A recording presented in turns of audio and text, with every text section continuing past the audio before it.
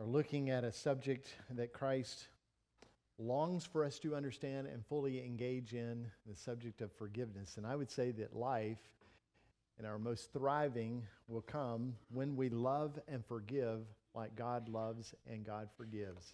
Not easy. He empowers us to do so, and may the Lord grant us just that. While you're turning to Matthew, I'll turn over to Colossians because I want us to frame up the gospel in its summary expression that Paul gives us in that great passage. In Colossians chapter 2, verse 13 and 14, it says this, "And you who were dead in your trespasses, fallen away," is what he's saying. Trespasses, we don't often use that word. Maybe if you encroach on someone's property, either by choice or by accident, we would call you trespassing. And what we're saying there is that you have gone off the path where you should be. You're not supposed to be over here. That's trespassing. And in the same way, Paul uses that term to say, you who have gone off the path that God has given to you, you who were dead in your trespasses. Now you might say, well, why dead? Trespasses are the sins in our life that we've gone our way rather than God's way. And of course, the wages of sin is death. So he says, you who were once dead in your trespasses and the uncircumcision of your flesh. In other words, the sin of your flesh had yet to be cut away. You're still engaging in that. You haven't cut that away. You're fully engaged in the desires of the flesh rather than the spirit. And you were once that way, dead in your trespasses and the uncircumcision of your flesh. But look what happened. God made alive together with him. So this is a movement of God in the life of somebody who recognizes their own trespasses and their own flesh, and they seek God, and God has been seeking them, and God moves. It's God who's doing the acting in our salvation. Aren't we grateful that you and I are not in a religion where we're achieving some method of salvation? We're not in religion at all. We're in a relationship that God chose us to be in, and He acted upon us so that we could be in relationship with Him. The ones who were unholy now in relationship with the holy God because He chose by His will to act on us, that He would rescue us from our trespasses and our spiritual death that we were in. So He made us together alive with Him, having forgiven us all our trespasses by canceling the record of debt that stood against us. This is the great, great truth of the gospel, that not only are our sins forgiven, the payment required for all the sins committed, that payment, that debt required has been erased. So it's not just that we are forgiven, but all the consequences of life with trespass and sin has been removed by God's great mercy. That, of course, stood against us with its legal demands. What does that mean, the legal demands? Well, the legal demands of lawbreakers is that justice would be served. And God still demands that justice is served when we sin. You're going to see that in the parable that God gives us by His Son. We're going to see that justice is always required. It's not that God says, oh, Randy, you've lived your life of sin. Just forget about it. No, He doesn't do that at all. In fact, He requires, because He's a just God, He requires that payment be made for the sin. What's amazing is this God of justice says, I will put myself forward as the payment for your sin. The one who knew no sin became sin for us that we might have the righteousness of God in Him. So it's an amazing truth that's transpiring here. And of course, all this comes about because He does this by nailing all of that to the cross. So anybody got an amen in you? Yeah, when we come to understand those truths, no matter how repetitive we speak about them, there's just something about us that says, God, thank you. Let that be in me and let me live out the expression of that. So the Bible describes this sin as a great debt that is tallying all the days of our life, except when Christ cancels that, when He erases that debt and He takes away the sin. Thankfully for us, God has stepped in. Now, with that in mind, let me just frame up a definition, a working definition of forgiveness. I think it comes from that Colossians passage. That forgiveness is an act of the will to graciously release a person from any obligation to repay for a wrong committed. So you can see in that passage that God was acting in His will to be gracious towards us who had brought infraction to the relationship, and He releases us from the obligation to repay it, all those things that we've committed against Him. Now, what Jesus is going to tell us in Matthew 18 today, as you have received thus from Him, you must also engage others in the same way. As you have been given forgiveness, you become the forgiver.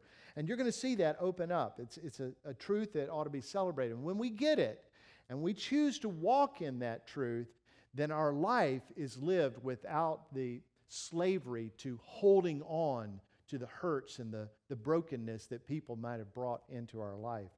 So forgiveness is not just something that we graciously receive. Forgiveness is something that God mandates from us. And you'll see this repetitively through the Bible. For instance, this is a passage out of Philippians chapter 4. Be kind to one another, tender-hearted, forgiving one another, as God in Christ forgave you. So we talk about God's kindness to us, His tender-hearted towards us, and His forgiveness towards us. But what God is saying is, as you have experienced that by me, you've received that from me, now you go give that to other people. You be tender-hearted, you be loving, you be kind, you be generous, and you be forgiving to other people as you have experienced that. So forgiveness is giving up the right to hurt someone. You ever had that idea? I want to say something right now, and I intend it to be a barb. Or I want to do something right now, and I'm intending it to hurt. Or I'm going to act this way against you, be it silently in a manipulative way or forcefully. Archibald Hart says, forgiveness is giving up my right to hurt you. And I think he's on the mark there. Forgiveness is evident when we pursue kindness and tenderheartedness towards somebody. We forgive them, those who have sinned against us. Now listen, that doesn't mean that you have to put yourself over and over and over in a place of abuse. Remember the Lord Jesus, there were many times that the crowd would move against Him. Those religious elites would move against Him. There's a couple of times that he knew that it was not His time yet unto the glory of God. So He either dissipated from them, walked away from them, and there's a couple of times that I'm thinking, wow, that's miraculous. He just walked right out of that scenario when they were choosing to kill Him right then and there. Now, all the while, Jesus is not going to allow Himself to be put in that position of abuse when it wasn't the timing of God the Father yet, but He's forgiving along the way. And you see that when Jesus is on the cross, the very people who nail Him to the cross, He forgives them. So when I'm mentioning to you, it's the mandate of God that we forgive as we have been forgiven. I'm not mandating that you stay in a place where you are in constant abuse in a relationship with somebody. If your co-worker is coming against you constantly, you don't have to put yourself in a place that you are constantly being barraged by him in his assault or whatever the case may be. But you do forgive. You do release him of any obligation that you might want him to have in your life. And in that, we thrive. Listen, I know this, that my relationship with other people who I love and I forgive quickly, those relationships thrive. And if you want your life to be a thriving life, you have to love and you have to forgive. And isn't that what Christ is saying? Love because I loved you first. Love God with all your heart, soul, mind, and strength, and love others. And now isn't He also saying, as you have been forgiven, forgive. So if you want your relationship, your marriage to thrive, then you have to press towards love and press towards forgiveness even when you don't feel like it. Love and forgiveness is not banked on feelings. It's based on God. Listen, if you're having a hard time forgiving somebody, if you're having a hard time loving somebody, that person is not your problem. Your problem is with God. It's the love of God that'll fill your heart. It's the understanding of the depth of your sin when you recognize that in God's great mercy and grace to forgive you. When you recognize the fullness of God's forgiveness, you'll be generous to forgive. You're not holding anything against anybody because you recognize God has not held anything against you. And I can tell you, you've sinned against God far more than an individual has sinned against you. And Jesus is about to open that up. He's going to put it right in our face and force us to deal with this. Listen, the reason why often we want to hold on to unforgiveness is because it's an onslaught of the enemy for you to hold forgiveness back. He knows that he can bring you down when you hold back forgiving somebody. You're not hurting the other person, you're hurting yourself. And the enemy knows that. That's the reason why he wants you to hold on to the hurt and the brokenness rather than forgive and release. Because he's out to destroy you. So I'm pleading you with the words of Jesus, be loving and be forgiving, regardless of what you feel about it. Press towards it because Christ has pressed towards you in the same way. Now today's passage. As I think that basis that we understand about the gospel helps us to understand this truth of Matthew 18, beginning of verse 21. And Peter came to him and said to him, Lord, how often will my brother sin against me and I forgive him? As many as 7 times? And Jesus said to him, I do not say to you 7 times, but 77 times. Now, the rabbinic teaching in the day was like this. If somebody sins against you, forgive them. If they sin against you again, forgive them again. If they sin against you again, forgive them again. But if the 4th time, 3 strikes you're out, there's no forgiveness in that. That was the rabbinical teaching. That was common in that day. I'll forgive you up to 3 times, but number 4, boom, no more. So Peter obviously is understanding from the Lord's Sermon on the Mount that there is an expression of forgiveness that God gives to us that he requires us to give to other people, and it must be greater than 3 times.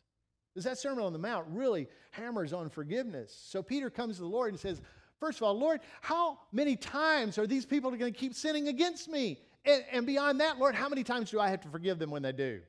And he throws a number out there. It's not the rabbinical teaching of 3. It's not the words of the rabbis. It's a greater expression. He says 7. Now, Jesus is not going to give him a number. It looks like he is, because he's going to say, no, I say to you 77. But 7 is the number of perfection. It's the number of completion. When you multiply that, what he's saying to Peter is, Peter, there is no number that you can ascribe to the point that you say, okay, I'm not going to forgive you anymore, because God doesn't do that. God forgives and he keeps on forgiving. He has an amazing wealth of love and compassion and forgiveness towards us. Listen, if it was 77 times, I would have outsinned God by my first birthday, no doubt. I would have sinned way beyond the 77 that God's requiring in this. It's not that. It's well beyond that. He's saying that I want you to forgive and keep on forgiving. And to help Peter to understand that, and us as well, he starts to share a story with him. He's saying that the story has some parallels to the kingdom of God. So he's saying, Peter, listen, you've been listening to the rabbis, but I want you to hear the nature of forgiveness in the kingdom of God. The kingdom of heaven may be compared to a king who wished to settle accounts with his servants. Now, obviously, the words of Jesus, we ought to really reach hold of those and grab them and live them. But I'm really intrigued anytime Jesus tells us about the kingdom of God and he tells it to us in a story. Because what he's helping us to discover is if you're thinking about the kingdom of God, the kingdom of heaven, in relationship to what you know about the kingdom of the world, you're going to get it wrong every time. If what you and I think about the kingdom of heaven is based on our experiences in this world, we're going to miss it. So Jesus says, let me put it to you in a story. The kingdom of heaven can be compared to this. There's a king who wants to settle his account. He desires to settle his accounts. Now, let me just say outright that is something we all need to understand. There is coming a day in which the King of the universe is going to settle the accounts with every individual, every person who ever lived, who is living or will live in the future. There is coming a day of judgment where God will settle the account. Now, if you're thinking that God is going to say, let me weigh this thing out. No, let me tell you what he's been doing. He has been accounting every infraction, every trespass, every sin, everything that you've done wrong and everything that you didn't do right. God is tabulating every bit of it, and on the day of judgment, all those records are going to be opened up, and it won't be let me decide, it's let me tell you about this. And he says that in that great day, that day of judgment, that all those who have rejected his mercy and grace in Jesus Christ, who have chosen to live their way rather than his way, who have chosen to be stubborn in their sin, all of those people are going to have to pay for that sin. And you know what the payment is? Forever separated from the holy God, from his presence, in a literal place called hell, where there is a constant flame that is never quenched, where there's weeping and gnashing of teeth. You say, well, Randy, you still preach in the 21st century that there's a real hell? You better believe I do, because there really is. And we need to engage people to understand that there is coming a day of judgment where everything is going to be held to account. And it's not just people who reject Jesus.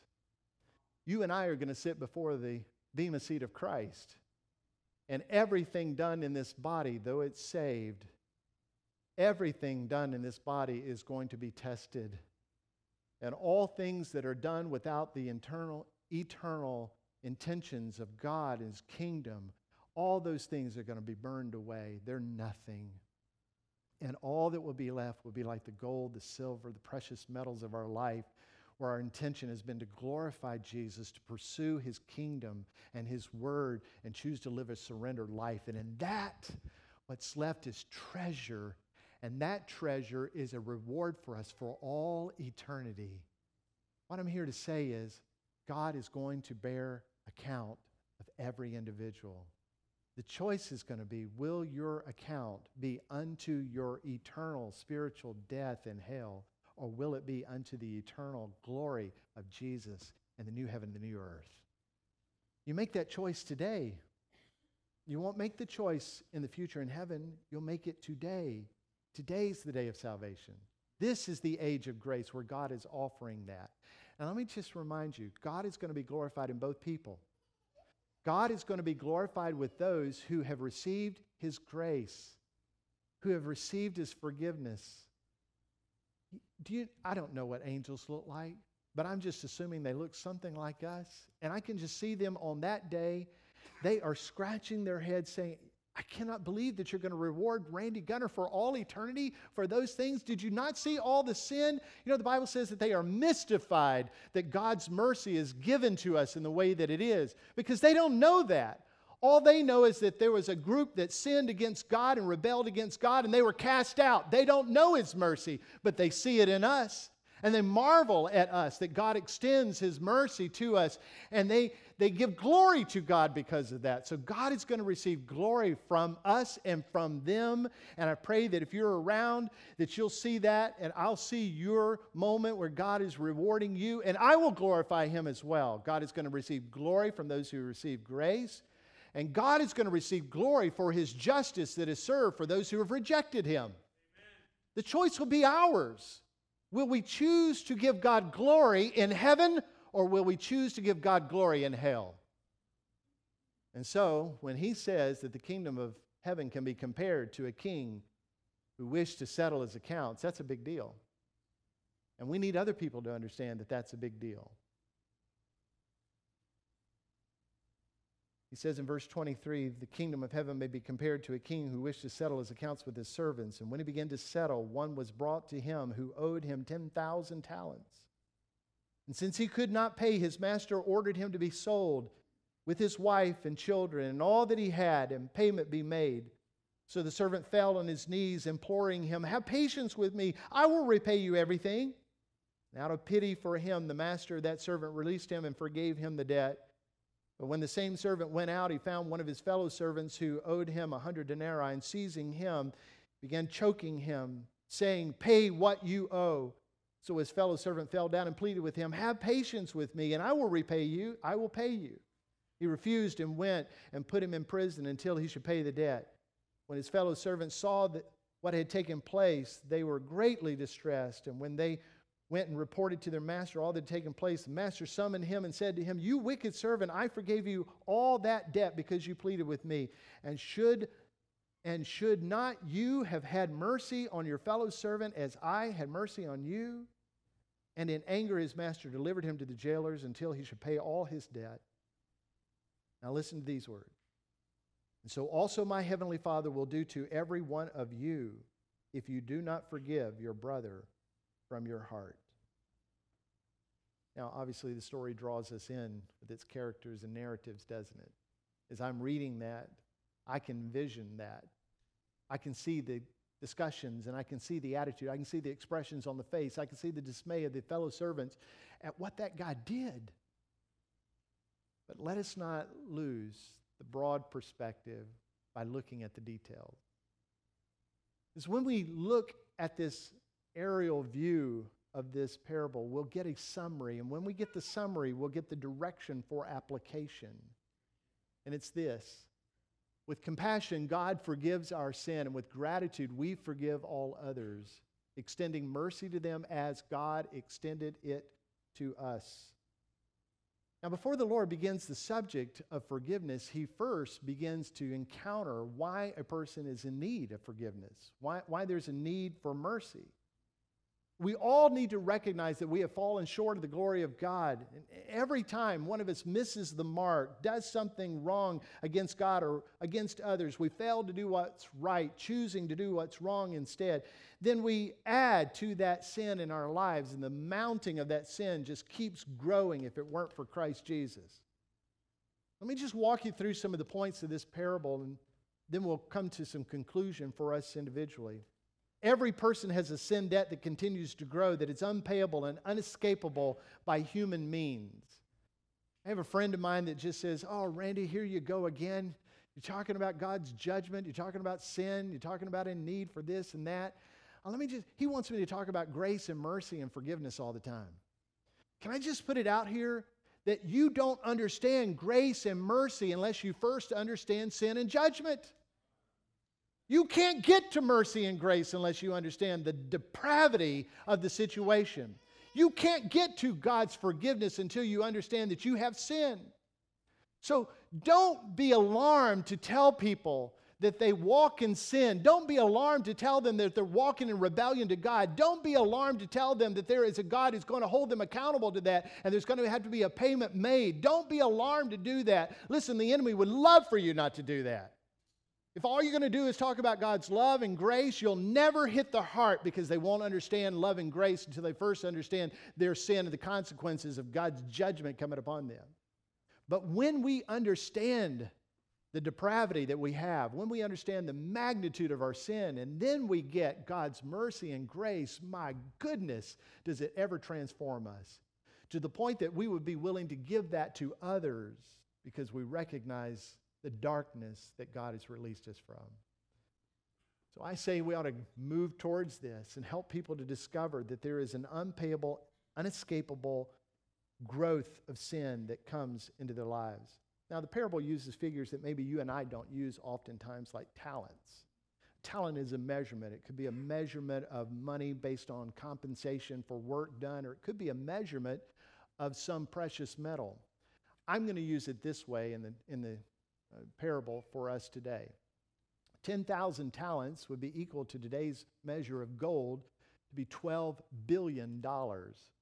So this guy has just a fortune that he owes the king. And the king requires that it be paid. Now listen, the king doesn't say, don't worry about it. In fact, quite the opposite. The king demands the payment. He's settling the account. He demands payment, and he requires that the man pay, and the man can't pay. So you know what he does? He says, you're going to prison. You and your wife and your children, I'm selling everything that you have. It's all going to be sold so that at least some measure of the payment is going to be mine. The judgment has already been set. The man falls on his knees, recognizing the plight that he's in. And the king in the narrative doesn't just give him more time, which is what he's looking for. The man saying, just give me more time, I'll repay it. Just give me more time. You can't repay $12 billion, can you? Just give me more time. Isn't that the way people bargain with God today? Just give me more time. I'll stop doing that. Just give me more time and I'll start doing that. Just give me more time and I'll clean it up. My friends, it's like $12 billion. You can't do it. So recognizing that man falls on his knees and pleads for mercy. His mercy has been in the wrong direction, seeking in the wrong direction. So give me more time. By the way, in parables, not every part of the parable is equal in the kingdom. Right? There's a big narrative that Christ is sharing to move to a point. In a parable, the points break apart where they're not meant to be expressed. So you don't gain salvation by working your way. This isn't the way it works. Your plea of salvation doesn't come, give me more time and I'll do better. But what we do see is a king who is merciful. A king who says, this guy will never be able to pay $12 billion. I think I'll just wipe the slate clean. Fresh start. Now he goes out and he finds a friend of his or a business associate of his who owes him some denarii. Denarii is an increment of a day's pay. So he owes him some denarii, and he starts to choke him wanting the payment. The guy can't pay, so he puts him in jail. Now, let me tell you how absolutely ridiculous this is. You and I have a hard time figuring out what $12 billion is like, so let me put it on a smaller ratio. If I had $1, the ratio would mean that $1.2 million would be in debt. So let's put it this way.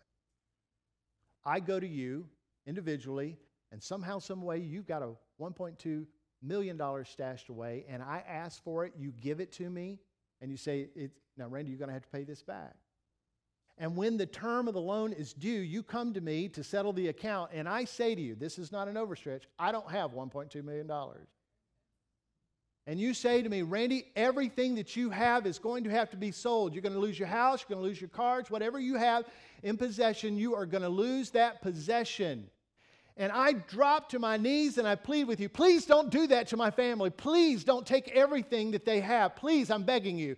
And you, out of compassion, say, okay, I'll let you go. And I'll wipe the debt clean.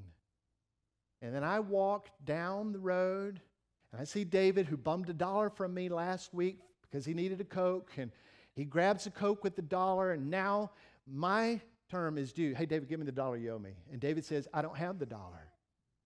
And I say, give me the $1 that you owe me or else. And he said, I don't have the $1. So I take him to the municipal court, small claims court, and I sue him for the $1. You say, Randy, that's absolutely ridiculous. Who would be given freedom from $1.2 million in debt and go after somebody with $1 debt against him? He says, ridiculous. And that's the moral of the story.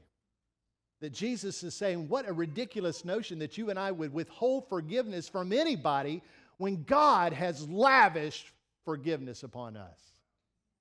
It just doesn't make sense. So he's opening this treasure up to us to help us to discover the magnitude of forgiveness that God has given to us and the absurdity that we would receive that forgiveness from God and not extend that same forgiveness to somebody else. When it comes down to it, we have this: God, who is rich in mercy and full of compassion, offers forgiveness to those who turn from their sin and seek His mercy. So God will give this to us. He will give us forgiveness when we seek the mercy that we so longing need. Philip Yancey writes in his book, What's So Amazing About Grace? I know of only two alternatives to hypocrisy: perfection or honesty. When it comes down to it, none of us can live without sin. That's perfection. We may claim it, but we long deceive ourselves, and the truth is not in us. In recognizing this truth, our only alternative is honesty. And I'm telling you, like Yancey, when you and I get honest before God, then we will turn in repentance to Him. We'll turn away from our sin. So don't act like you've got it all together. You don't, and neither do I. If you say you have no sin, the truth is not in us. We lie, the Bible says. So with honesty, we turn to Christ and we tell Him that, and He, with love, gives us forgiveness. And He wipes away the debt of our sin that was held against us. And that is what He's saying, act in that towards other people. Which moves me to this point. The forgiven, transformed by God's mercy and grace, becomes the forgiver. Now, the reason why this is so important is because when our sins are forgiven, God's nature takes residence in us by His Spirit. And we then not only become the orators of the gospel, but we become the life expression of the gospel. So if you are communicating the gospel with your words, but you are unforgiving towards people with your actions, then you have discounted the gospel that you are trying to communicate. But when your actions, forgiving people, loving people, match the words, the gospel you're trying to explain, I'm telling you, your life and your words come with great power. So we want to engage people in this way. We want to tell them the gospel, and we want to live out the expressions of the gospel since the Holy Spirit of God dwells within us. And over time, we develop and we become more holy and more righteous, learning to express this new nature of Christ, loving people and forgiving them increasingly so as Christ is doing with us. And as we express that mercy and grace and forgiveness, God is glorified. His Son is most well known. Now, I know it may sound sharp, but in fear that I might dull the words, I've written them down.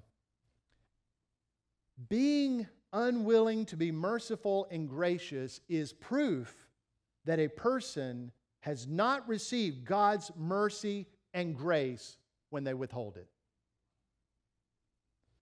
Being unforgiving is proof that you have never been forgiven by God. Listen to the words the way others say it, like Lord Herbert. He who cannot forgive others breaks the bridge over which he himself must pass. Or Spurgeon said it this way: unless you have forgiven others, you read your own death warrant when you repeat the Lord's Prayer. Forgive us our debts as we forgive those who have sinned against us. Or Greg Laurie, to be an unforgiving Christian is an oxymoron. So what Jesus is saying to us in this passage, the great challenge of this passage of Matthew 18 is, fully receive God's mercy and grace and be fully empowered to forgive others as God has forgiven you. Now let's go back and just review one more time this definition, this working gospel definition of forgiveness. It is an act of the will to graciously release a person from any obligation to repay for a wrong committed. I think it would be ignorant of us to bless God for forgiving us by the act of His will. It would be ignorant for us to claim we received that and not give it liberally to other people. Your willingness to forgive people is your acceptance of the forgiveness of God. And your willingness to love people only comes because God willfully fills your heart with love. It's exercised. What He gives to us, we give to others. And if you can't give it, if you can't thrive with love and forgiveness, your problem is with God, who loves and forgives you. Let's let that settle into us. And let our prayer not be, Lord, may we be more disciplined to love and forgive, but may our prayer be, Lord, may we come to understand more the depth of your love and forgiveness towards us. And in understanding the depth of your love and forgiveness, God, let us exercise it to other people. And when we do, by our will, which is given to us by your Spirit, when we do, let it be another gospel reminder to us every single time. Oh, my friends, I want us to thrive. I want us to thrive in our families. I want us to thrive as a church. I want us to thrive in our workplaces, in the schools. I want us to thrive. But we can't thrive without love and forgiveness. And so God is telling us, if you're going to be in my kingdom, this is the way my kingdom works. Forgive. Forgive. Oh, may the Lord give us freedom in that truth. Let's pray together. Father, I'm somewhat taken aback by the insurmountable sin that's in me. It's indebtedness, Lord, that I could in no way begin to repay. And yet, Lord, your mercy and your grace was extended to me. And in this room are many people who are just like me, just overwhelmed by the amount of sin that has been against you. And at the same point, overwhelmed by your mercy, your love, your grace. Oh, God, that you've lavished upon us, your forgiveness. Trading out our sin for the righteousness of Jesus. Thank you, God, for that. Thank you for the love that has been exercised and demonstrated and received. Thank you, Lord, for that. Thank you that we're able to walk and thrive in a relationship with you because of your love and your forgiveness towards us. You don't hold our sin against us. Now, Lord, in the same measure, you tell us to forgive other people, to love other people. So, Lord, beyond the emotions, beyond the circumstances, beyond the issues, we choose to press with your love and your mercy and your grace towards the people who have brought hurt and brokenness in our lives. Oh, sure, we might have our role to play in that, but Lord, we want to hold nothing. We want to hold nothing against a single person. We release them of an obligation. With your grace, Lord, that's possible. And in that grace, we'll walk with freedom, thriving again relationally with you and with other people. So help us, God, I pray. And in doing so, may we learn more about your gospel, more about your love and your personhood. Help us, Lord, to have those lessons. Who is it, my friends, in your life? Who is it that the Spirit of God would say, just let go of that? Just let go. It doesn't mean you have to put yourself back again into a place of abuse. Just let go. Forgive. See, I don't know how. I don't know if I can. Oh, trust God. His nature dwells within you if you're His. Trust Him. Ask Him to fill your heart with love and to help you to understand the magnitude of His forgiveness towards you. And then just move. Move towards that.